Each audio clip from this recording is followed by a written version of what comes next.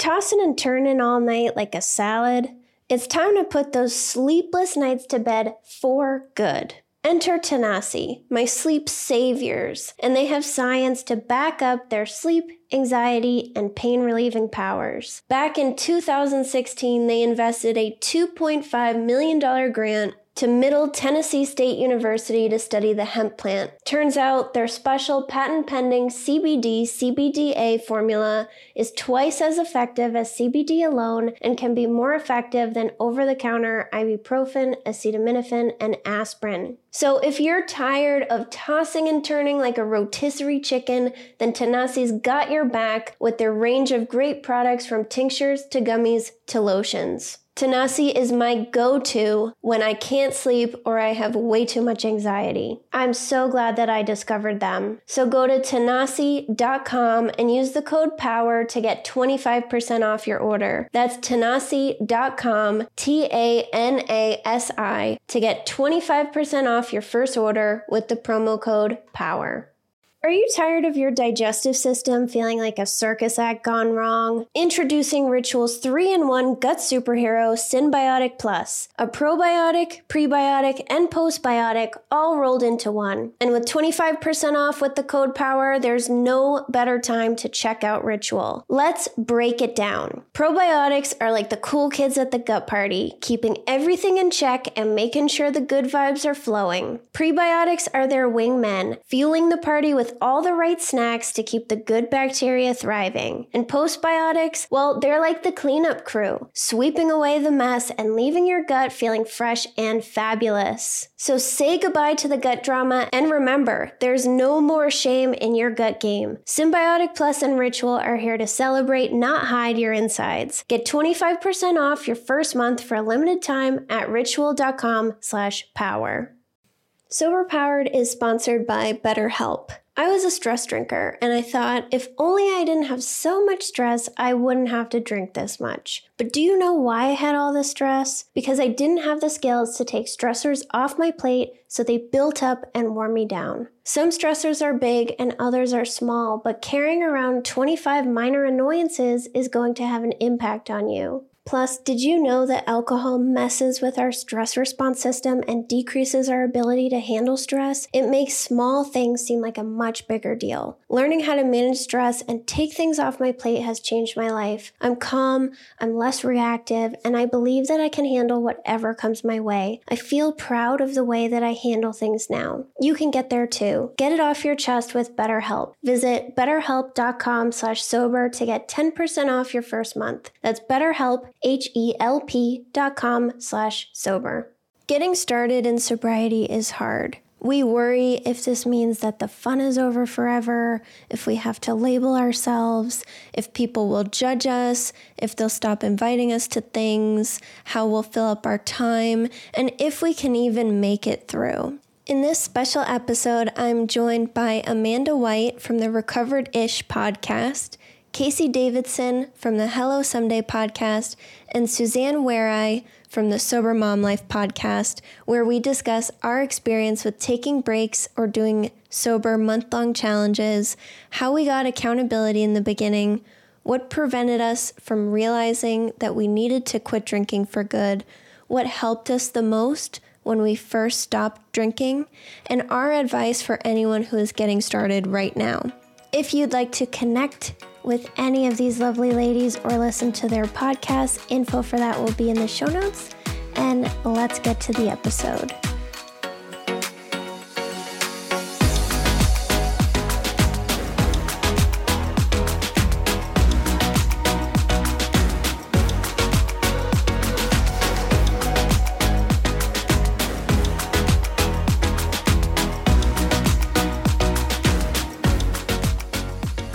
Sober October, everybody. I'm really excited that we're doing this collab.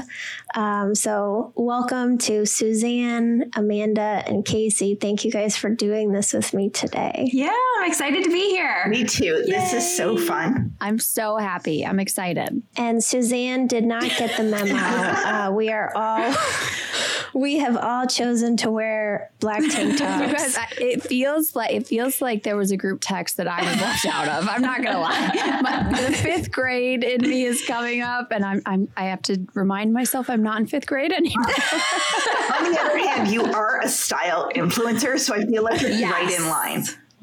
Okay. Thank you guys. Thanks. Yeah, none of us do that. Remotely. I'll speak for myself. I'm like in pajamas half the time when I'm like showing my face on Instagram. I mean, kind of same though. Like same. It's 8 a.m. here, so from the waist down, I'm literally in yoga pants and booties. So, Yeah, you get the award for like earliest wake up. It's Saturday morning at 8 a.m. So I really like you guys. We're honored. Yeah. So I thought for anyone that doesn't know all four of us, we could just do a quick introduction. So Amanda, do you want to start? Yeah. So I'm Amanda White. You might know me on Instagram as Therapy for Women, and my podcast is Recovered-ish. And I also wrote a book called Not Drinking Tonight. I am a licensed therapist. And I've been on everyone's podcast. So if you haven't, I mean, I feel like we've all been on it. Like, mine just started, but you could listen to those episodes too. I actually just recently celebrated 9 years sober. That's amazing. Thank you. So I was 24 when I stopped drinking. The significance also is like, it was like the Monday after Labor Day or the Tuesday after Labor Day that I stopped drinking because I had a particularly rough Labor Day. And I've had a lot of worse rock bottoms, I would say. But that particular one, I was a yoga teacher at the time. I woke up at 6 a.m. that Tuesday to teach yoga. I was completely drunk. I don't remember teaching yoga. And that was a really big wake up call for me because I had never done anything like that before. I was really into being like a cool yoga teacher that like went out and would like make drinking jokes in class. And the other ridiculous thing about it is I was actually in grad school to become a therapist. So I also worked in a rehab at the time and thought that I was so different than everyone I worked with, which was not the case. But the denial was thick. And then I realized that I had a problem for sure. I knew I had an eating disorder that I'm in recovery from, so I knew that was a problem. But the drinking I kind of justified to myself as just normal, especially because I did drugs in college. So I was like, well, I'm not doing that anymore.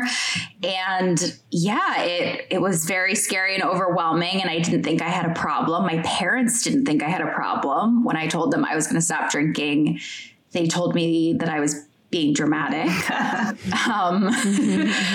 But it was 9 years ago and it's been an amazing journey. And my biggest fear when I got sober was really that I wouldn't have friends and I wouldn't be successful. And I just feel like the exact opposite is true. I've found such amazing community sober and it's like a part of my career, which is really cool. So I'm Casey Davidson. I host the Hello Someday podcast. I'm a life and sobriety coach. I work with clients one-on-one. I have an online course, and I stopped drinking 7.5 years ago when I was 40. So I was, the woman climbing the corporate ladder, drinking a bottle of wine or more a night while having a 2-year-old and an 8-year-old.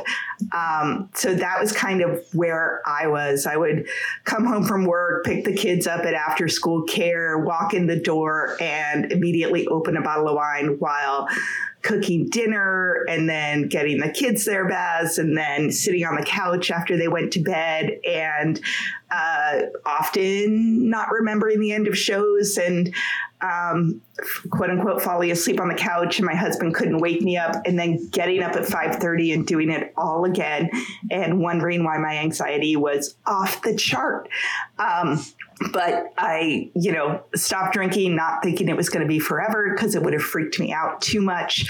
Started with a 100-day challenge, which was hard because I could never go more than 4 days. So I didn't think I'd do it. And 7.5 years later, I left corporate 4 years ago, started coaching full time, started my podcast, and then met all these incredibly cool women, which is the best part. Yay. Okay, I'm Suzanne Warye. I am an influencer at my kind of suite, and I am the host of the Sober Mom Life podcast. I started as an influencer, and then I stopped drinking in January 2020, and I then became a sobriety influencer, not knowing what the hell I was doing. My drinking is a little bit different. So I was a party girl for sure in college, and I loved it. I'm from Wisconsin. I went to school in Green Bay, and it was like party central. And I loved it, although I loved it and then I didn't, and then I loved it and then I didn't, right? And then as I turned 30, I got married, I had kids, I was really able to moderate alcohol with what I think we're told is success. But it didn't mean that my shame around drinking went away. It actually got worse. And so I never, ever thought like I qualified for sobriety. I just didn't think it was for me. I didn't think that I would reap any benefits. I thought it would be a cage until I stopped drinking. And then the day I stopped drinking, so I had blacked out twice during motherhood. Once was when my first was a brand new baby. And then fast forward 6 years, and the second happened the night before I stopped drinking. And I, at some point, had to have nursed my 3-month-old baby, but I don't remember it. And so I was laying on the couch, and like my full life was going on around me. And I just thought, like, no, like this, I don't know what's on the other side of this, but I want to find out because I know where this leads. Like, I have tried this. And so then, I just went on a quest, and actually, so it was right before, obviously, COVID and the pandemic response. And that really helped me then, because I didn't have to figure out like how to be social in drinking. I just kind of was able to hibernate and really like nourish myself. And I went on this like quest to find out what alcohol is and what it did to me and what life could be like without it. I have never, ever, ever looked back. And it'll be 4 years in January. Thank you, guys. I'm Jill. I host the Sober Powered podcast, where I explain the science of how alcohol is affecting our brains and why it's so hard for us to realize that we need to quit. And I was inspired to do that because I used my education and career as justification for why I was different from other people and why I didn't have to quit drinking, probably similar to you guys. And even though I was drinking every day and getting really drunk multiple nights a week, I still held it all together, which meant that I was fine. And it wasn't until my mental health started getting really bad that I started addressing it and thinking that I needed a change. But I held on to this idea that someday I'd be able to figure out how to moderate, kind of like you were saying, Suzanne. And even though I had never had any experience moderating, I felt like eventually I would be able to learn how to have an off switch if I just practiced stopping once I started enough times. It was a very sophisticated dream. And the mental health kept getting worse, which we'll probably get into later. And eventually I let it go. But when I quit, I did say forever. And I feel like that's what helped me the most. And I know that you almost never hear that. And the advice is to do one day at a time, which I think is awesome. But I needed to say forever. So I would stop negotiating with myself and thinking, has it been long enough? Is it going to be different this time? And then I quit right before the pandemic and all the craziness. So I'll be 4 years sober in about 6 weeks from now. Yay. So less when everybody's listening to this. But same with you, Suzanne, actually. I loved staying home because I didn't have to go to any more freaking happy hours, because I quit right before the holidays and there were so many happy hours and parties and drinking, and I used to go and cry because it was so stressful for me. And then we all got sent home and I'm like, this is awesome. I don't have to go to weddings that I was worrying about. I don't have to socialize with work people at the bar. So, but then it made it more stressful coming out of that too, with no experience. But my brain can't. Those are our stories. My brain can't compute that it's been 4 years. Me neither. Almost. I was like, how is that? I keep being like, what? That's not true. I know that all of it's like a time warp, that whole period. Yeah. Crazy. Yeah, and I feel like Casey and I both, our podcasts were quarantine projects because we started around the same time. Oh, I love that. That's awesome. Jill, I love the idea of you and me, like we didn't know each other then. And so you're a couple months ahead of me stopping drinking. So just like looking down, you know, and seeing like our journeys, and it's in like completely different places. Totally. Do you know Tommy Laura? She wrote Dry Humping. She's on recovery. Yeah. Our sobriety dates are like 5 days apart, which is New York City, different ages, different stories, different support paths. It's sort of interesting. Like if you're out there picturing the world, like there's another woman different from you, exactly like you, literally in the same place that you are. And you can connect with her. Like you never know where your sobriety is going to lead and who you're going to connect with. And then you'll start to tell your story and say, oh, like, holy shit, we're so similar. And I had no idea. It's amazing. Yeah. So we're here for Sober October, obviously. So the first question that I have for you guys is, did you ever do one of those? Did you ever do a Dry July, Sober October, Dry January? And if you did, how did it work out? And if you didn't, why did you not do it? Amanda, I'm starting with you. So I had a challenge from my therapist to not drink for 30 days in July.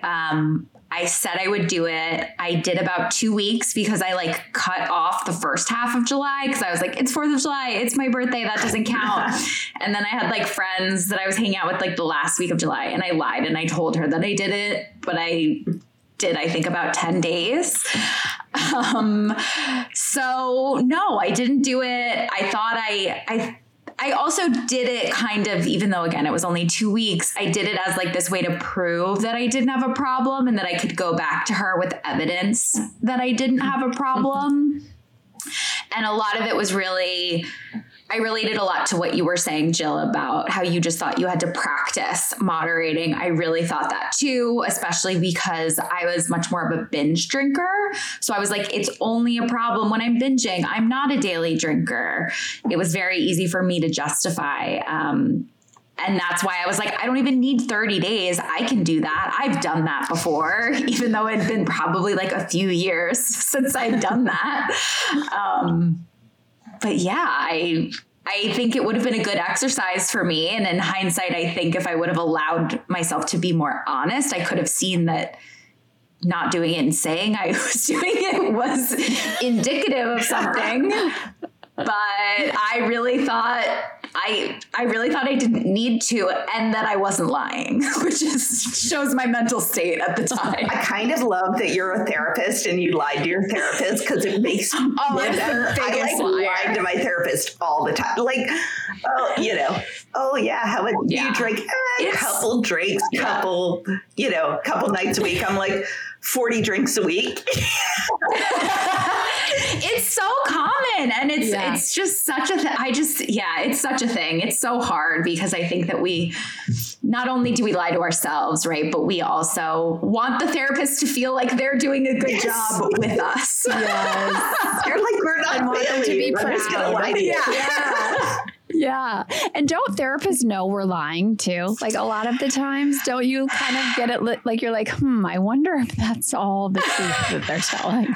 I'll give you a peek behind the curtain in that if your therapist keeps acting like they're confused a lot, like they keep being like, I'm confused. Tell me this again. How did you only do this this, or you said this, but now you're saying that. That's typically our way of being like, this isn't adding up. There's a big piece of the story missing. Yes. You know, we can tell by just, that. Yeah. That's so funny. I love the peek behind the curtain. That's awesome. I know. I know. I want more of those. Yeah.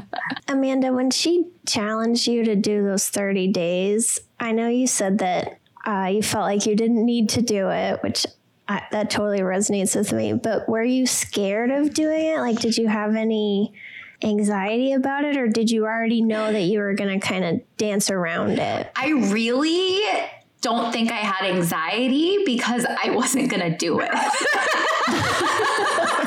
You had no intention. No.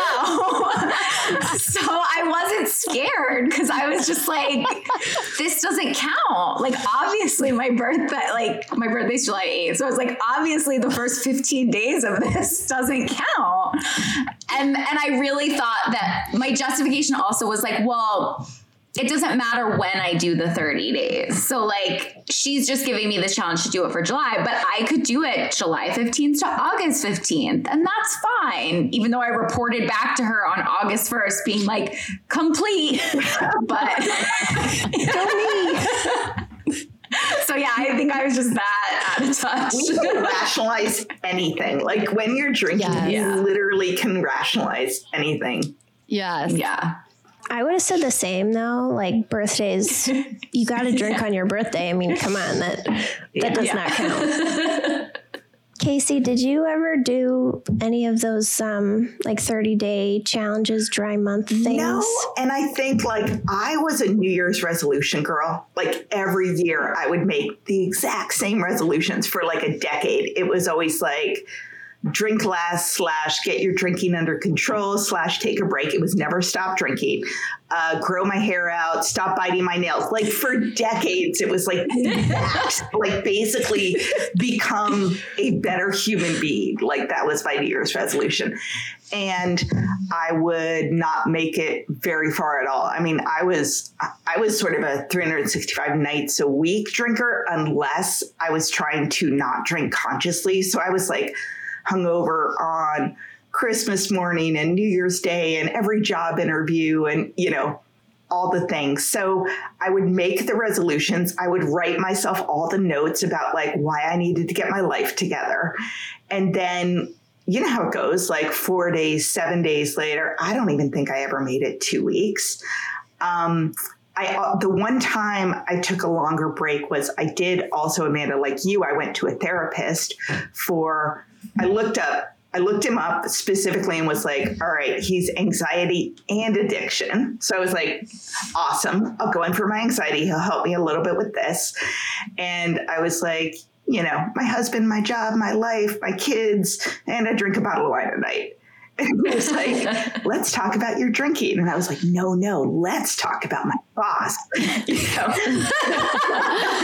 But he told me to stop drinking. And so I, you know, and he was an AA guy. This was like a decade ago. He recommended I go to AA. It was kind of the only thing out there at the time.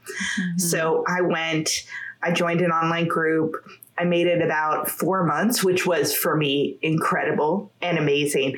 And then I got pregnant. And so I was like, I'm fixed. So I stopped going to all the meetings. I stopped counting. I did the slow shuffle back. And then I went back to drinking. So I did New Year's. I did moment of crisis. You know, go to your therapist because you seriously feel like your life is going to fall apart. And then I did the every 3 days, I have to stop. This is going nowhere good. This is bad cycle. So those were I never did something so exciting as like Sober October, but I wish I had. Yeah, I didn't know that those were a thing, really. I feel like I was very isolated from the whole sober community. I thought that it was very shameful and that it was just a bunch of people who didn't want anyone to know and hid and went to AA anonymously and now it's so cool. I mean, look at Suzanne. Like Suzanne, when I think of cool, I think of Suzanne. That's hilarious. I know.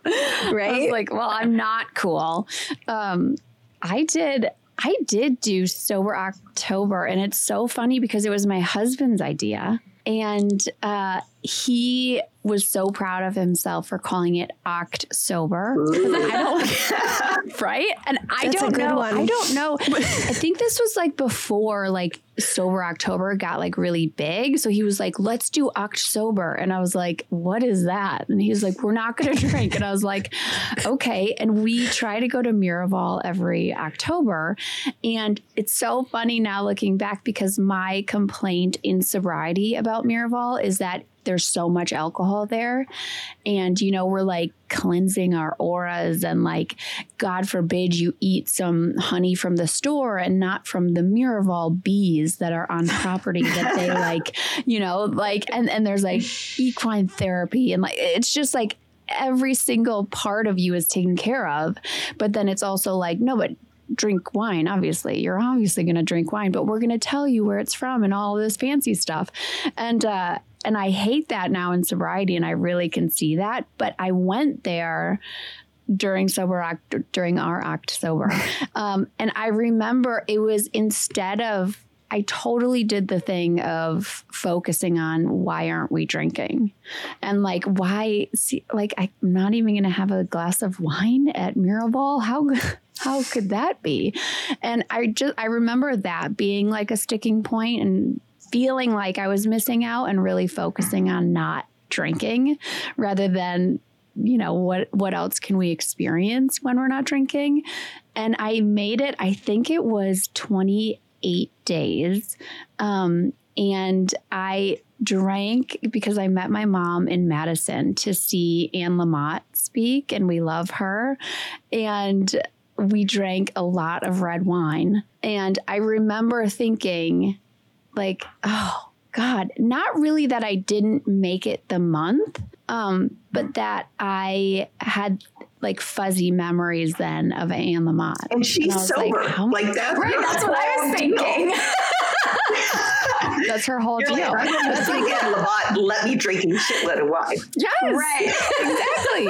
And like we drank beforehand, like, and not like a crazy amount, right? But when I wasn't drinking that whole month, then I had, even if it was like 3 glasses of wine, I mean, I was like, you know, it was fuzzy, yes. And now I'm like, no, I've seen Anne Lamott talk, but like it's very fuzzy, and that to me felt very sad. So I remember waking up the next morning being like, oh shit, I didn't connect it. I still did not connect it like sobriety is an option. I just connected it like I have to drink in a more orderly fashion.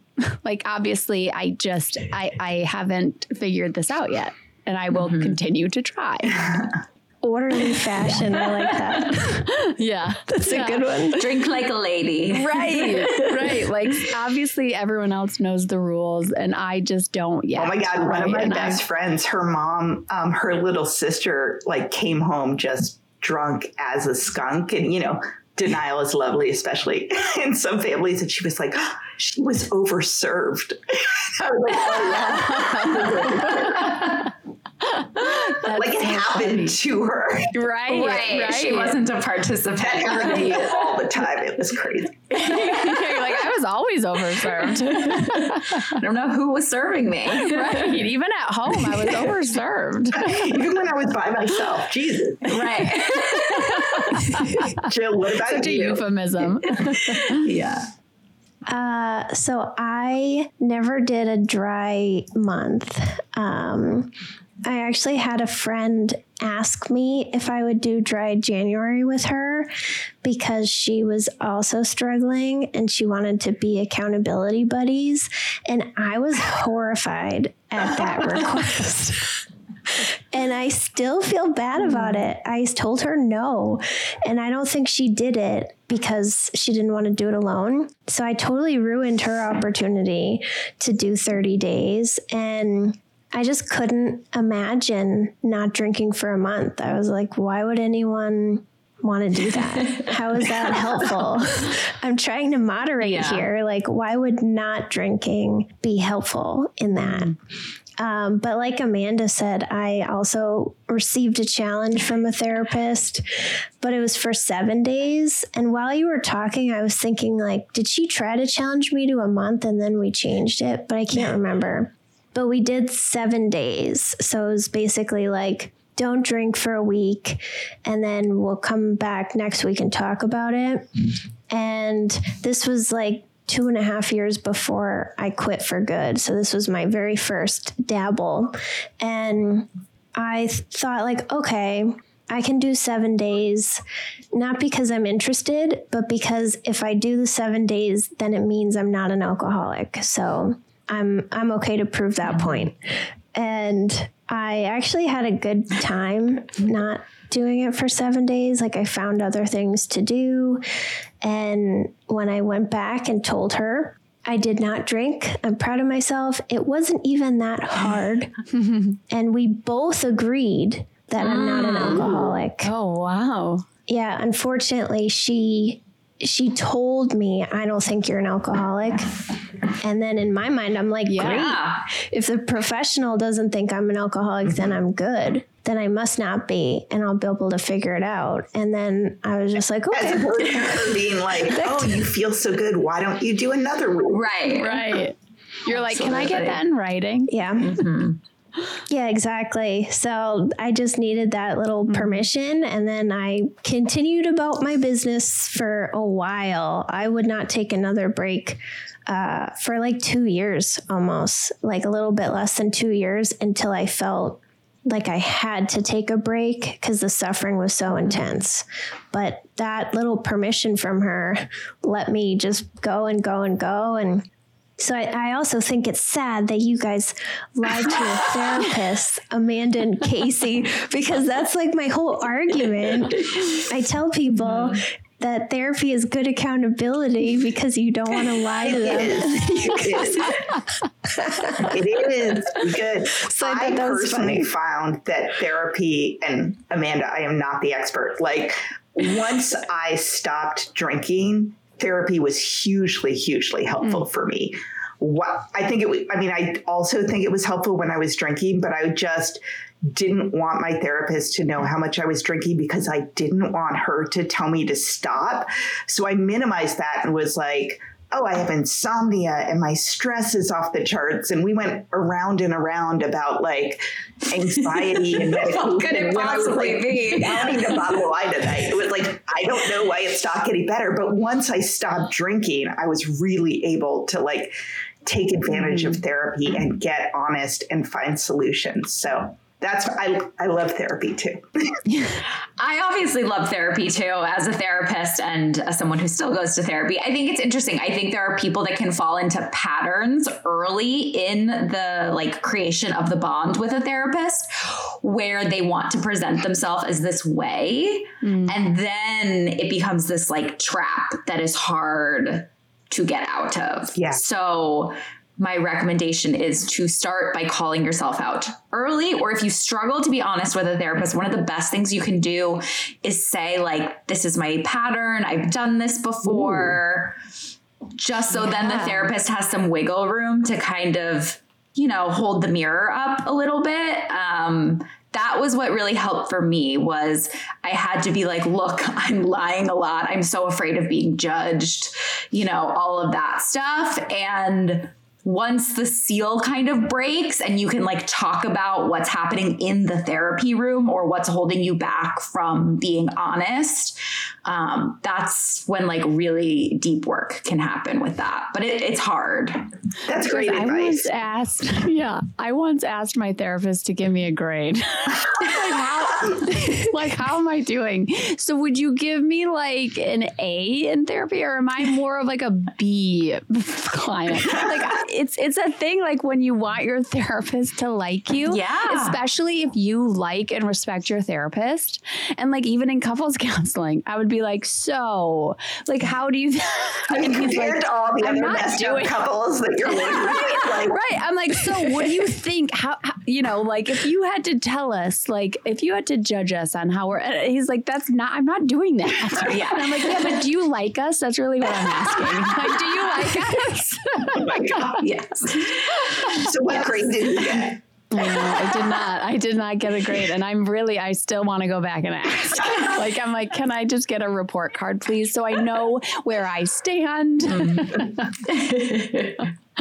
I struggled a lot with wanting therapists to like me too. So I'm glad that you mentioned that, Amanda, and that the therapist that challenged me to the 1 week, that was actually my first appointment. Oh, wow. And I think exactly what you said is it's easier if you just start with all of the stuff, because once you build that relationship, you're going to worry about them not liking you anymore with what you have to say.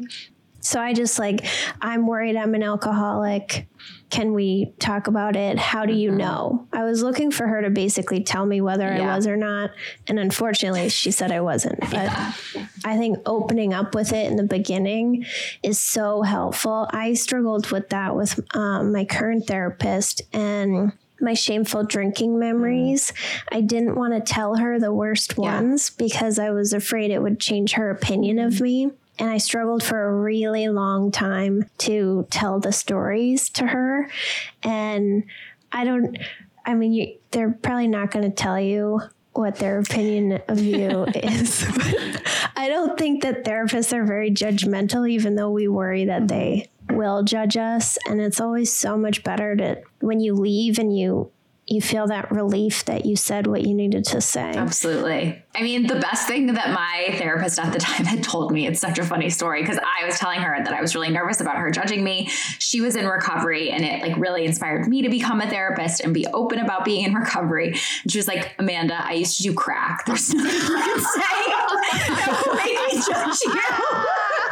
You're like, oh, it's okay. You're my therapist. You're hired. I do think that that's one of the reasons that it actually helps with coaching, that, people have worked with me and they've been like, oh, I basically know you. And I'm like, oh, you do. You literally know everything about me. But then they're like, oh, but I know you won't judge me because you get it, which I do. I get it. Yeah. And also hearing someone's most shameful moments. I think I hear this in our groups all the time. And when someone tells me what they're most ashamed of in their drinking past, that you have to be an asshole to judge them. That just, to me, bonds us so much closer. And I fall more in love with all of these women who are just so brave and vulnerable and just showing up and being talking about our shame, and that I think is where the connection in sobriety is. I feel the same way, Suzanne. That's why we just talk about all the hard stuff. So we've mentioned this kind of off and on, that we had a lot of denial, and that even though we had breaks, it still didn't get through the barrier of that we needed to stop drinking entirely. Amanda, what do you think the biggest block for you was to realizing that your drinking needed to go?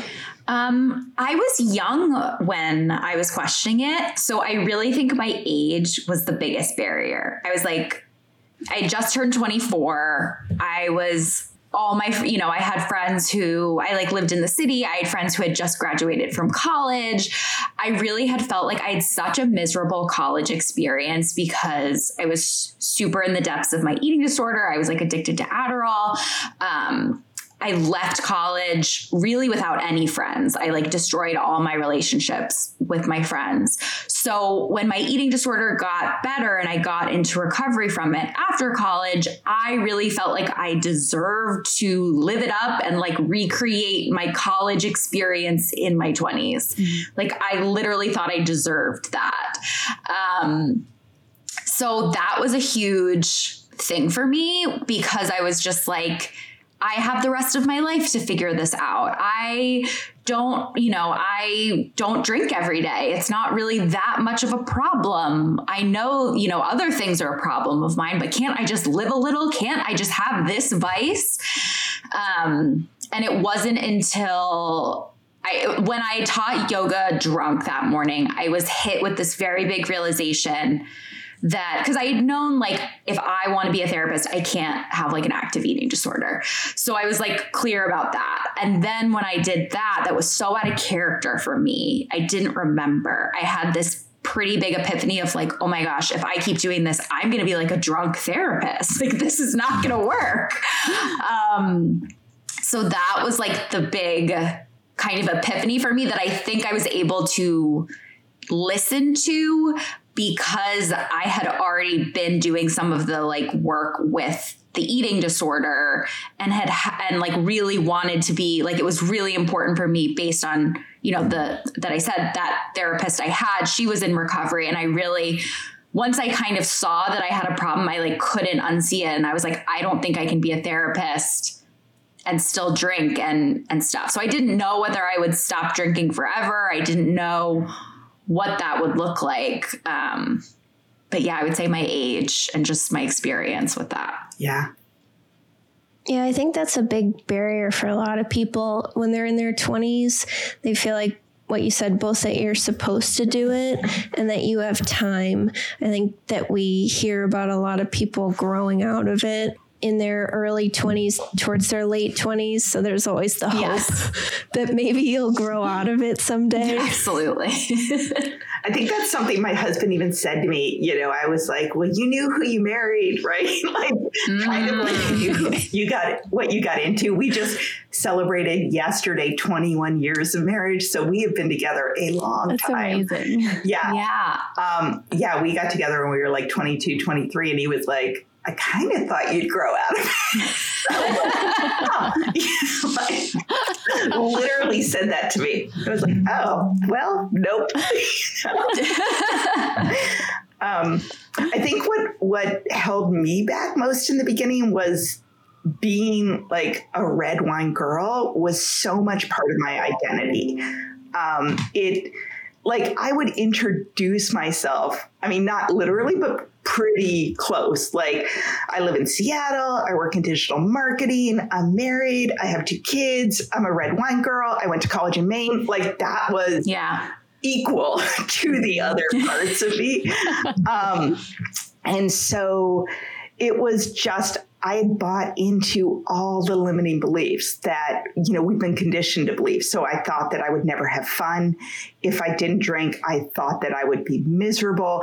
I thought that I didn't think I'd lose my friends, but I thought when I hung out with them, it would suck.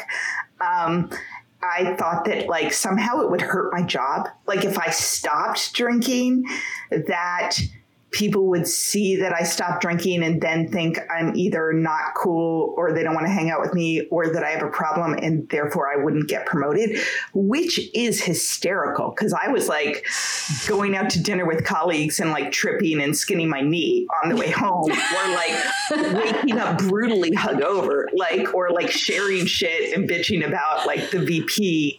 So I'm like, oh my God, if I stop drinking, that's going to be career suicide.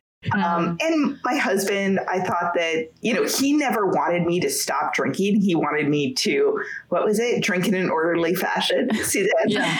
Or Amanda, like that was, he wanted that. He wanted me to drink in Italy and on a date night, but not pass out on the couch, which is so adorable. Yeah. So I just like, I did not know who I was going to be. Like it was so much a part of me that I was like, it was like a metaphor for being fun despite being a mom, you know? That it's so funny that the fallacy that we were like, no, if I stop drinking, I'm not going to get promoted. It's like, well, I think so. My barrier was always, I just did not think I was qualified. I thought that I thought that I hadn't lost enough to kind of have it make sense that I would stop drinking. I thought that I didn't get a DUI. My marriage was happy. My kids were happy. There was no like outside like wreckage that was like a flashing red light to say, yeah, like this. So yeah, from the outside, it looked like I just thought, and now it sounds insane from where I sit, but I thought that it wasn't for me. And I also really did think that I had to go to AA. Like, I thought that that was the only option. I didn't know this other world existed. I didn't know. I just didn't know. And so I imagined, you know, because I wasn't a daily drinker, because I didn't think about alcohol all the time, because I could go weeks or months, you know, without drinking, but it was kind of like Amanda, like then it would be a binge kind of more than it just wasn't a part of my daily life. And so then I thought that I would be like more tied to alcohol if I were to stop drinking it. And I thought that then I would have to like declare myself powerless all the time. And I didn't feel powerless all the time, if that makes sense. It was all twisted in my head. And I've only come to realize that that's very common, I think, with women who are, you know, who have what would seem like success moderating or success drinking in an orderly fashion. But I just didn't know that I could completely be free of it and still like reap the benefits of sobriety. So it wasn't just that I wouldn't drink alcohol, but like I would live this like full sober life. I had no idea.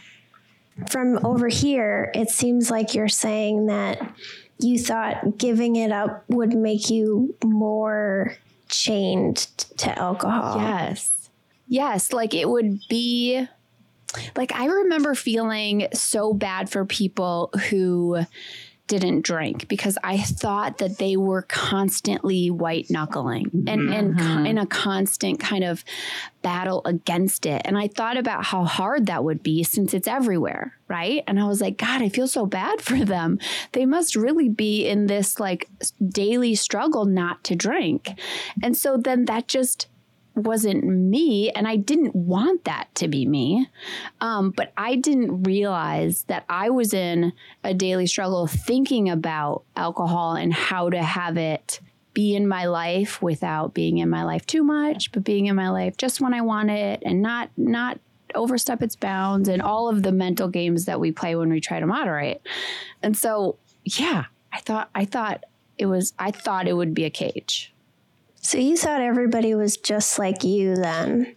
Like they had the same experience with alcohol as you did? No, I thought that the people who stopped drinking were like Nicolas Cage or Meg Ryan, right? Like I thought like it was like, oh, obviously they have a problem with alcohol, right? That's not me. And so if that's not me, then there's nothing to see here. What I didn't know is that alcohol is just a problem. Like alcohol is just a problem. And so nothing to see here. Yeah. That was so cute. Yeah. And so I thought that there were like two categories of people, like alcoholics and the ones that it was very clear, like, of course you need to stop drinking alcohol. And then people who don't have to stop drinking alcohol. I didn't know that I could stop drinking alcohol. I love that that's changing. I really do feel like it is. Yeah, I do too. I feel like we're catching women. I think it's majority women who probably feel this way. I don't know. Maybe that's just because I'm not a guy and I talk with women all day, every day. But I think that we're catching women before they get to that point, because you could wait, right? Like you could wait until you lose more. Yeah. Like, I guess it's just how much are you willing to lose? I was really similar to you, Suzanne, where I thought that there were two categories, alcoholics and regular people. And the alcoholics, it was obvious, like you said.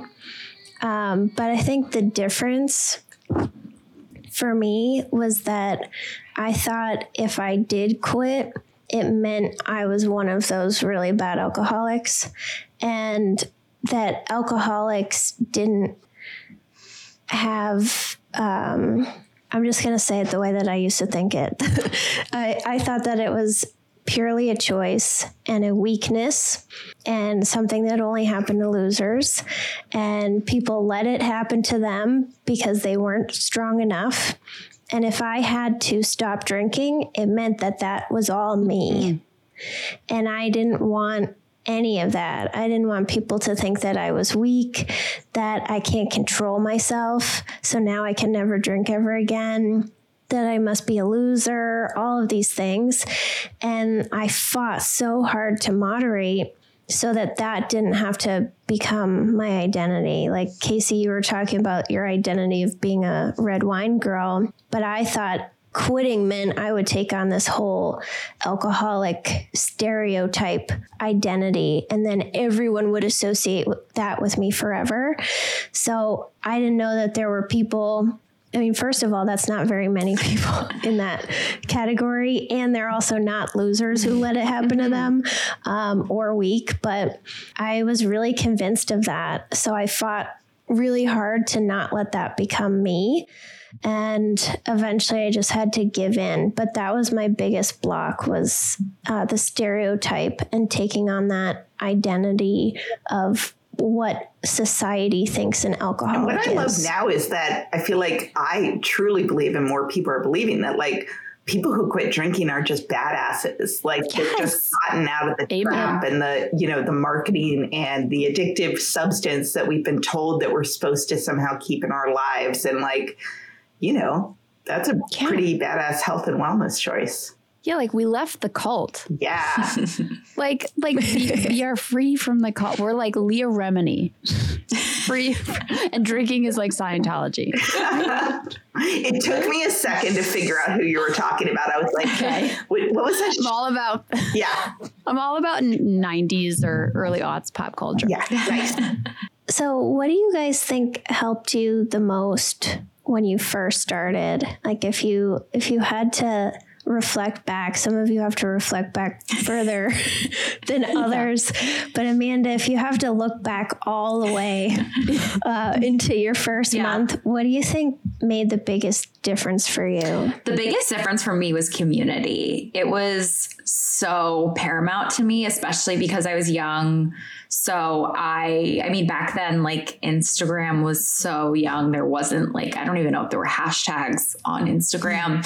But I did have friends that were in AA, and I didn't know whether I thought I was an alcoholic or not, but I was just like, I'm going to stop drinking and I'm going to go to meetings because this is where people are. And I'm just going to like follow these people around and like make it my social life. And that's like what I did. I like had one friend and I was just like, what meeting are you going to? Where are you going to be? You know, she like worked at a recovery house. So I just like hung out at the recovery house with her and was just like there to kind of fill up my time. And that was so like, I would not have gotten sober if I wouldn't have known people my age-ish who were doing it, because I would have felt so isolated, I think, just like sitting by myself. And the big thing for me, especially because I think there could have been a time where maybe I stopped drinking for 6 months or so. And I think because I was able to, because I had the experience of losing so much like during college and like losing friends. And I was on that track already after graduating. Because of my drinking, it led me to be like, oh, I actually need to stay sober so I can keep these people in my life, which wasn't like authentic at first, but it was like what I needed to kind of be like, okay, well, so when I was like questioning it, or I was like, maybe I don't need this, it led me to come back to, well, like, this is now I have like friends, now I have people, and I want to keep coming to these meetings. I want to keep spending time with these people. I love that. That's really nice. And thinking about that you want to keep them as friends, and that if you go back, I like that. I never thought of it that way. Thank you. I mean, it's really cool and interesting, like just how, I mean, I met a lot of my best friends all in the program. Like there's like a group of us, we're still all like best friends. Like my maid of honor was the first person I called when I was like freaking out about whether I was, you know, that day after Labor Day and stuff. So we're still really close, and we all still don't drink. You know, not all of us stayed in the program necessarily. But yeah, it's really cool because the longer also you stay sober, especially when you see young people, a lot of people come in and out, people die, like people don't make it, you know, and people definitely relapse. So it's like pretty miraculous that so many of my friends, we all have around like the same amount of time. We all came in around similar times and we've all stayed friends. Casey, what do you think helped you the most in your first month? I mean, I needed someone to hold my hand. I needed like a reason to draw a line in the sand and just stop rationalizing. Shouldn't I drink? Is it a big deal? Should I start on Monday? And I needed someone to like horses have blinders on, just like keep me really, really focused. So I had been a member of online Facebook groups of people quitting drinking for a very long time. You know, when I was drinking, I would go silent. I would occasionally pop up and be like, all right, I'm doing this, and then go silent again. And I tried AA like 3 years before for a while. But I had plenty of lows that I should have been that moment that weren't. I don't know, throwing up on myself. That could have been one, but nope. Basically I woke up at 3 a.m. one day. I was on the same Facebook group I'd been on for like 3 years. Someone was posting about day one again. Someone in the comments recommended a sober coach. And I just went into work that day at 10 a.m. and signed up. That was my last day one, which is crazy. And that night I wanted to drink, and 4 days later I wanted to drink. And 16 days later, I was like in tears, so angry that I wanted to drink. But I'm also a gold star girl like you, Suzanne. Like I am a people pleaser. I want that A. So I was like, I'm going to be the best freaking sober coaching client ever. I'm not going to like call her and tell her that I drank. Like I needed that external accountability. I needed her to get, on my first call, I was like, here's what I'm worried about. I'm going to Venice with my family, like Italy. I'm a red wine girl. And she's like, all right. When is that? And I'm like, 4 months from now. Yeah. And she was like, all right, let's talk in 3.5 months. But I needed that. But once I got going, I did meet some of my very, very best friends in online Facebook groups. We all have sort of like, we're sober litter mates. Our dates are right around the same time. And once they became very important in my life, I did think, if I go back to drinking, I'm going to lose these friendships. And it might not have been them. It probably would have been me like pulling away and being like, I don't deserve to be friends with them or whatever. Mm-hmm. But I think women who've quit drinking are like the coolest and so funny and so real. And that was also a big motivator as I kept going. I love sober litter mates. Oh yeah. That's like the cutest. Like you guys are looking. We're all like litter mates. Yeah. That's so cute. Also the idea of the what ifs, like the Italy trip, like that's coming and stuff. I have like so many women in my group are like, well, what if like, what if I can't drink when I go to Italy or like for my daughter's wedding? And I'm like, well, when is she getting married? Yeah.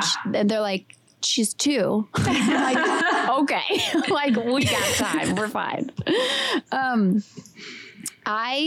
So when I quit, it was like right before the pandemic. So community was kind of out of the question. I didn't even know about any sort of online community. I would say now that is what helps me the most. But right away, I dove into every Quit Lit podcast. I mean, everything. I remember getting to a point that I was like, there are no more Quit Lit books. Like, how have I reached the end?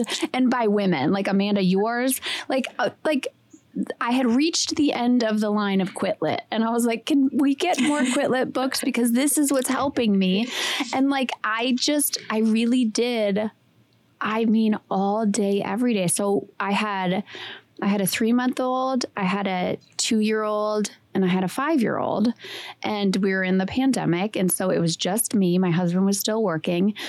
And so I was also going crazy. And in order not to go crazy, I had one AirPod in like all day long. And I was listening to all Quit Lit. And yes, when I was like playing with my kids, and I use that very loosely because I hate to play with my kids. Like, let's normalize moms not playing. I'm laughing because I'm like, yep. Oh my God, like Barbies or, oh my God. And then I always do it wrong and whatever. Oh, and they're so micromanaging. I'm like, what? Oh my God, they're so controlling. And I'm like, then you do it. I don't even want to be doing this. But like arts and crafts I'll do, you know, like we'll go for bike rides and stuff, but I am not playing. So I would be listening. It was a lifeline. And when I quit, I didn't know anything about alcohol. I'm a Gen X girl. So I grew up, this is your brain on drugs. Like, and that's the fried egg. Like, I thought alcohol was fine. I didn't know anything about it.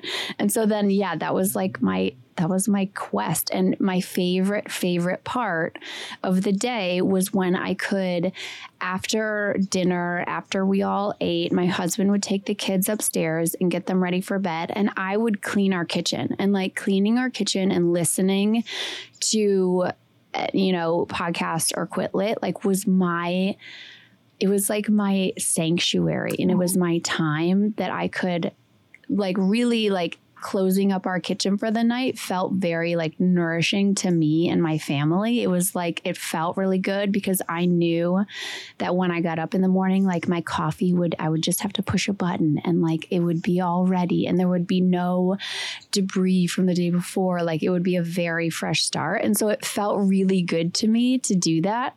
Yeah. And that just became, I still do it. I still do that. That's like my time. And I still listen to a lot of stuff. Now I go back to true crime too, because there's nothing like a good murder. But yeah, definitely. I want to hear, Suzanne, what your favorite Quit Lit book was from early sobriety. Oh my God. So I really liked, of course, I liked Amanda's. We've already talked about that. I love really your book, did. Amanda.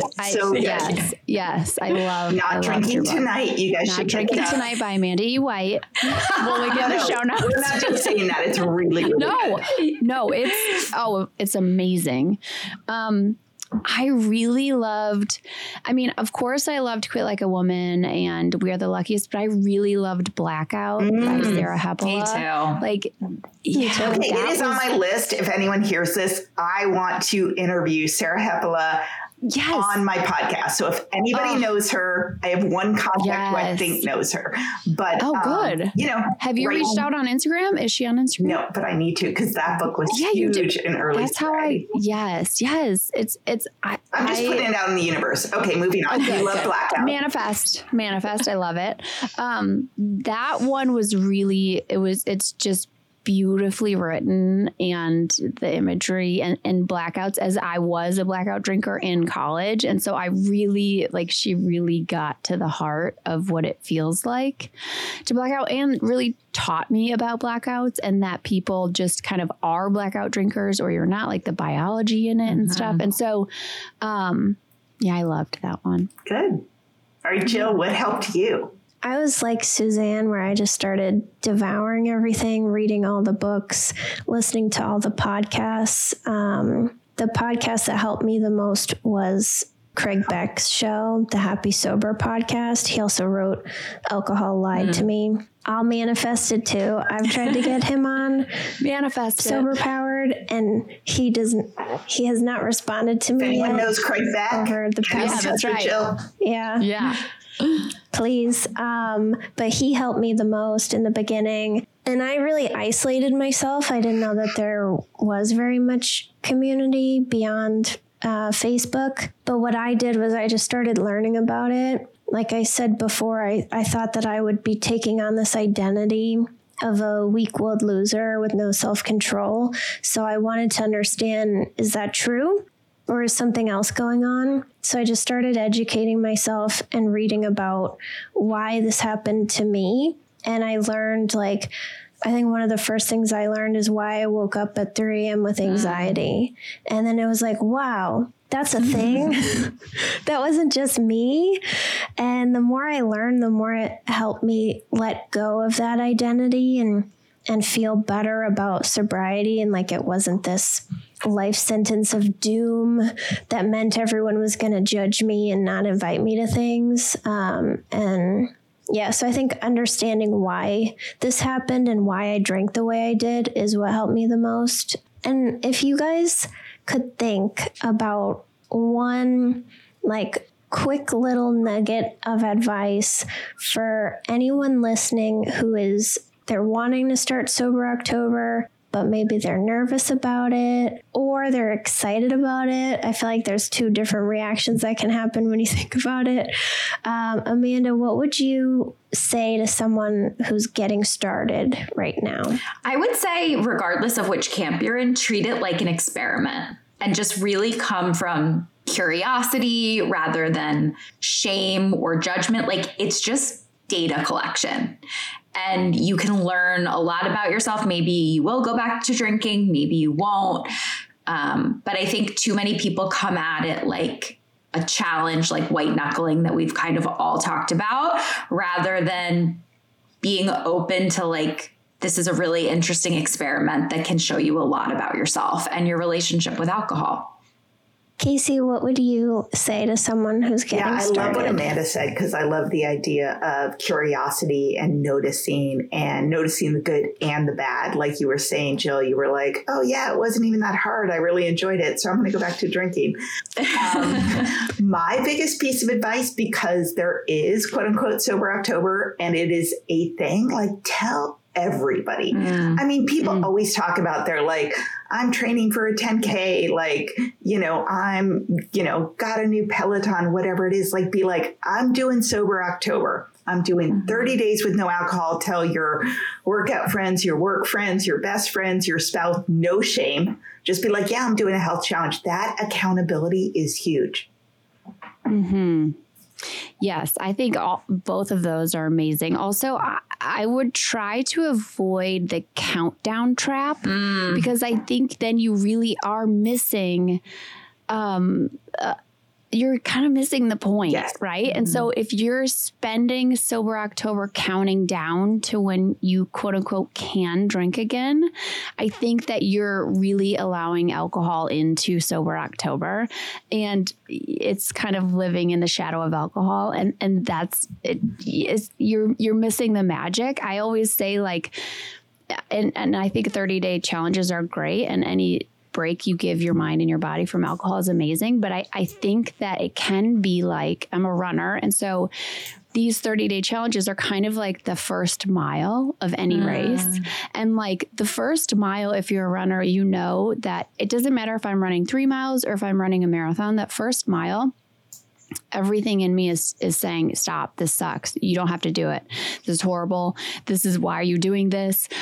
It's just, you have to get into your stride and you have to get used to it. And so sometimes I consider those 30-day challenges like you're doing the first mile over and over and over again. And you never get to see the glory. And like when those endorphins kick in a run, when you feel like, oh, I could run forever. Like that's why we run. I would never want to run 1 mile over and over and over again.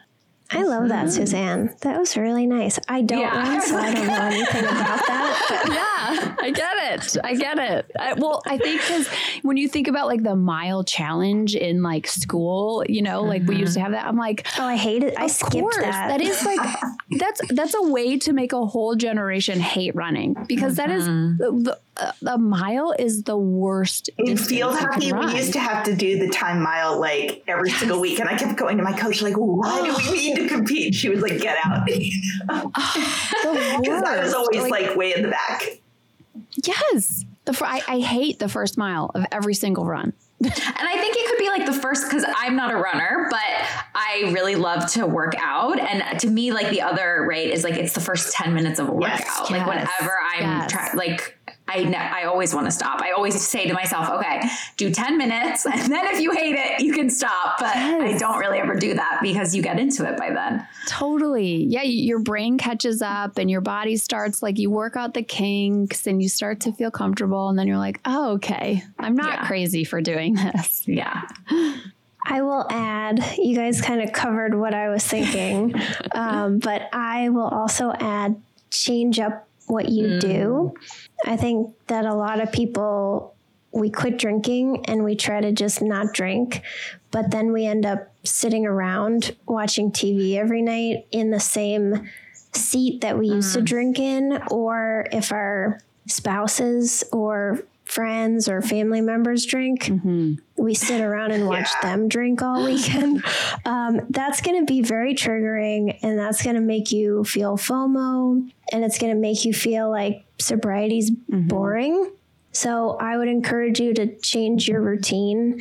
In my very first month, I stopped watching TV completely, and I didn't go in my living room at all because I used to just sit there and get drunk every night.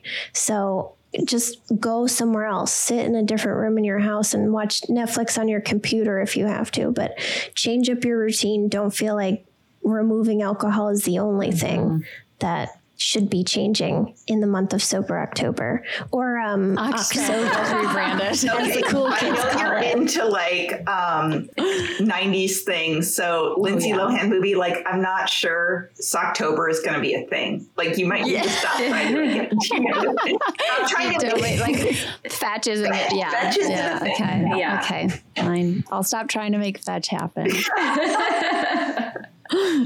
This was amazing, ladies. So Thank you good. so much.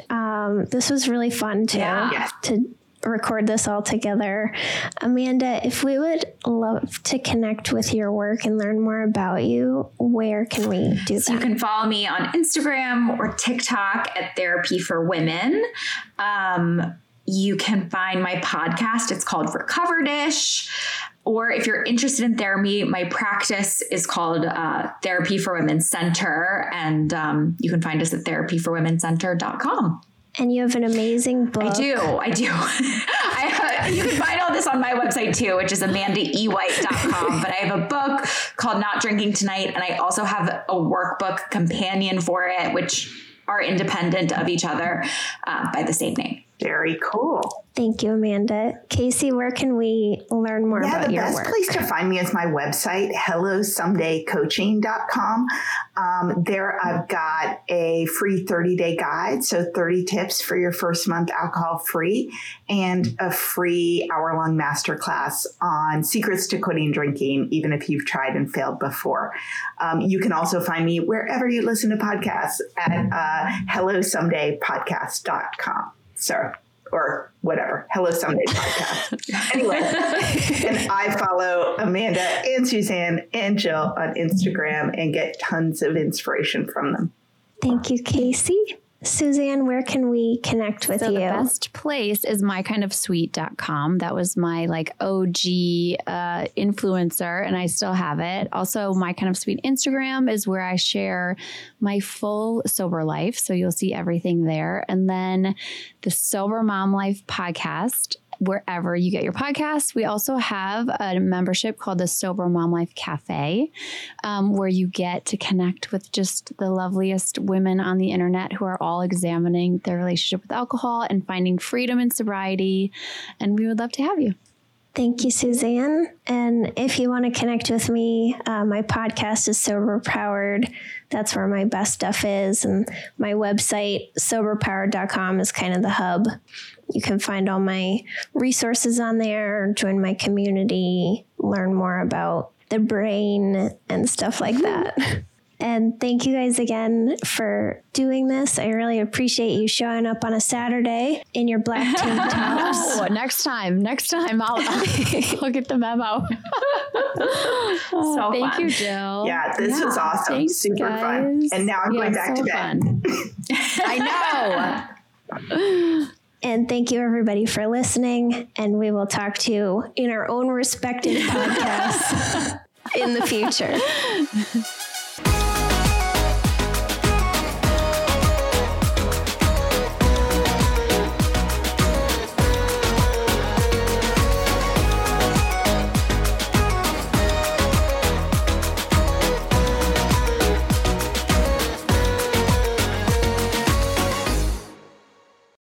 I'm Matt Madeline, and I'm the host of the Happiest Sober podcast. I got sober in my 20s after a decade of gray area drinking, and the greatest plot twist of all time was realizing that alcohol, the thing that I thought made my life the most happy and fun and exciting, was actually the exact thing preventing me from living my happiest and best life. My mom is 40 years sober, and she joins me on my podcast very often. I like to call her my part-time co-host, and I also bring you solo episodes where I share my top tips, tricks, and mindset shifts in sobriety, and lots of how-tos for navigating all the things sober, from weddings to parties to holidays to bachelorette parties to trips. I'm also joined by so many guests who come on and share their sober stories, and they're all so inspiring. I'm here to show you that life doesn't end when you quit drinking. In fact, it's very much the opposite. And no matter what your relationship was with alcohol, life can be the absolute happiest when you're sober. New episodes come out every Tuesday. You can listen to Happiest Sober podcast wherever you get your podcasts.